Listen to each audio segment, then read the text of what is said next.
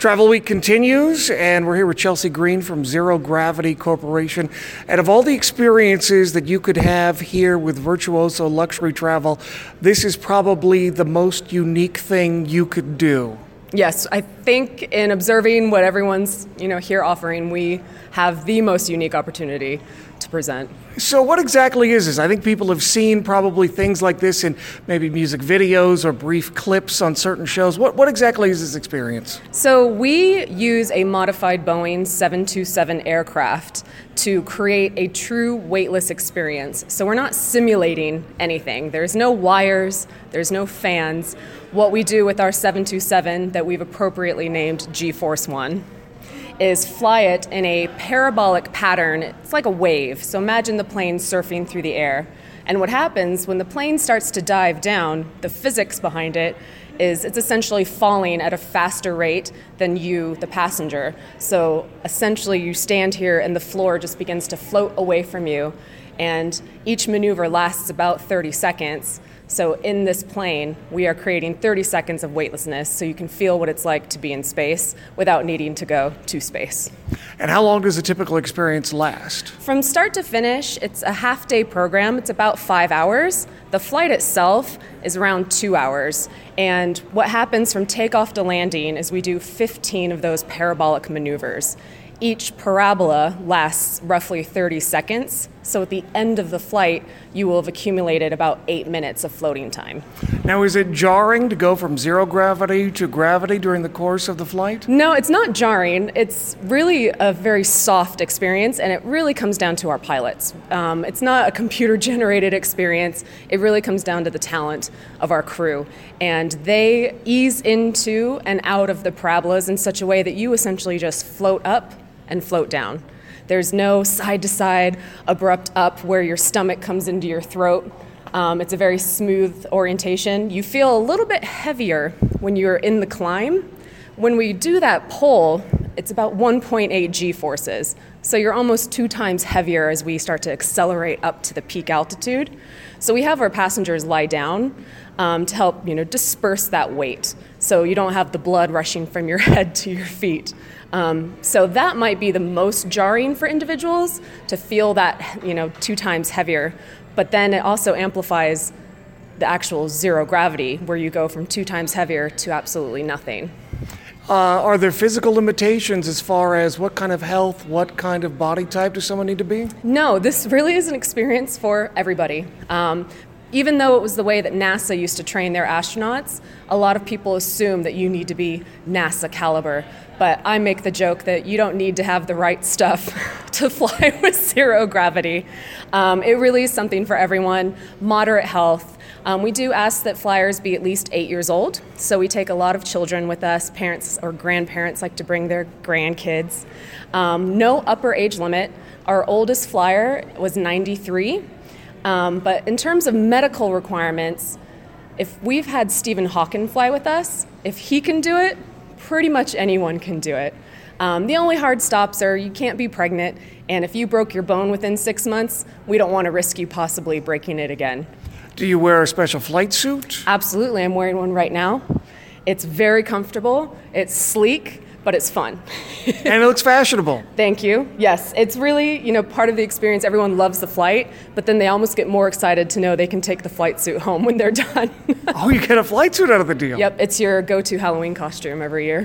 Very nice. Very, very, very Top Gun. Very right stuff. It is stuff. Top Gun. You have to make sure you have the aviators, which I do. Walking around the Bellagio, I'm easy to spot, that's for sure. Do people try to pay you for pictures like those people out on the street? People haven't asked me for a picture, but they do stop wondering what I am. They automatically assume I'm a fighter pilot, so I just tell them I'm an astronaut. Yeah, you go down to Fremont, probably make a couple bucks. I probably could. Yeah. I should do that. Supplement your income. So what type of, do people do this for celebrations? Do people just do this for kicks and giggles? Everything. We really don't have a key demographic. We have everyone from maybe in the upper age limits where they were raised in the era of the space race, where they grew up on the promise of someday they'll get to go to the moon. So we have those passionate individuals that always wanted their chance. who save up for the experience. We also have a lot of corporate groups that are trying to find different ways to incentivize their employees or offer our experience as a promotional or prize. But once you're in the plane, we only take 34 people at a time. So you can have individuals, but we also have families, people that like to do groups. We can break up the plane into 3 zones. So families, for example, can have a whole zone to themselves. When you're on board, we actually have an in-flight photographer who floats around the plane. It's one of the most photographed experiences you'll ever have in your life. And sometimes families like to ensure that it's just them in the photos, so they have the ability to secure a whole section inside the plane if they wanted. What's the price point on this? It's $5,000 per person. So it includes, like I said, it's a half-day program. So people check in around 9 a.m. in the morning. One thing that people find very interesting about us is because we're a U.S.-based operator, our flights only happen here in the U.S. We do flights on Saturdays, and pretty much every Saturday we're flying from a different location. But being a U.S. operator, we're regulated by the FAA in the same way as Delta or American. So a lot of people enjoy showing up, changing into their flight suit, and then having to go through TSA security. It's quite an experience.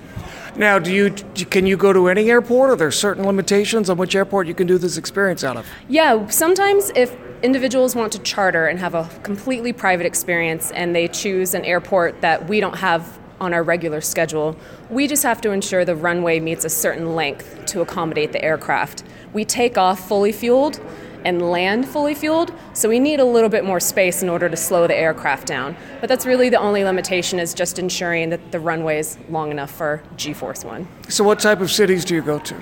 Our most popular cities on the East Coast are Orlando, New York, and D.C., but we also fly out of Miami. On the West Coast, LA, Las Vegas, of course, San Francisco. We actually have a flight coming up this weekend in Seattle. We base it out of the Museum of Flight. So we're able to kind of tie in some other interesting aspects for our flyers. They're not just coming to do our experience. We also help them with a discount to the Museum of Flight. Yeah, that's a nice tie-in for Seattle. Yeah, it works.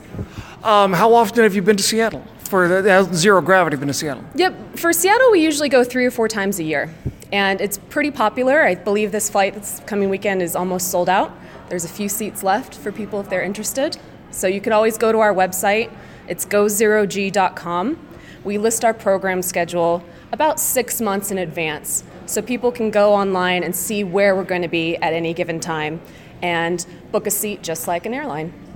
Is there anything else we haven't covered? You know, I think there's probably the issue of why you haven't flown with us yet. Lack of knowledge? Exactly. I mean, we've been around for about 12 years now.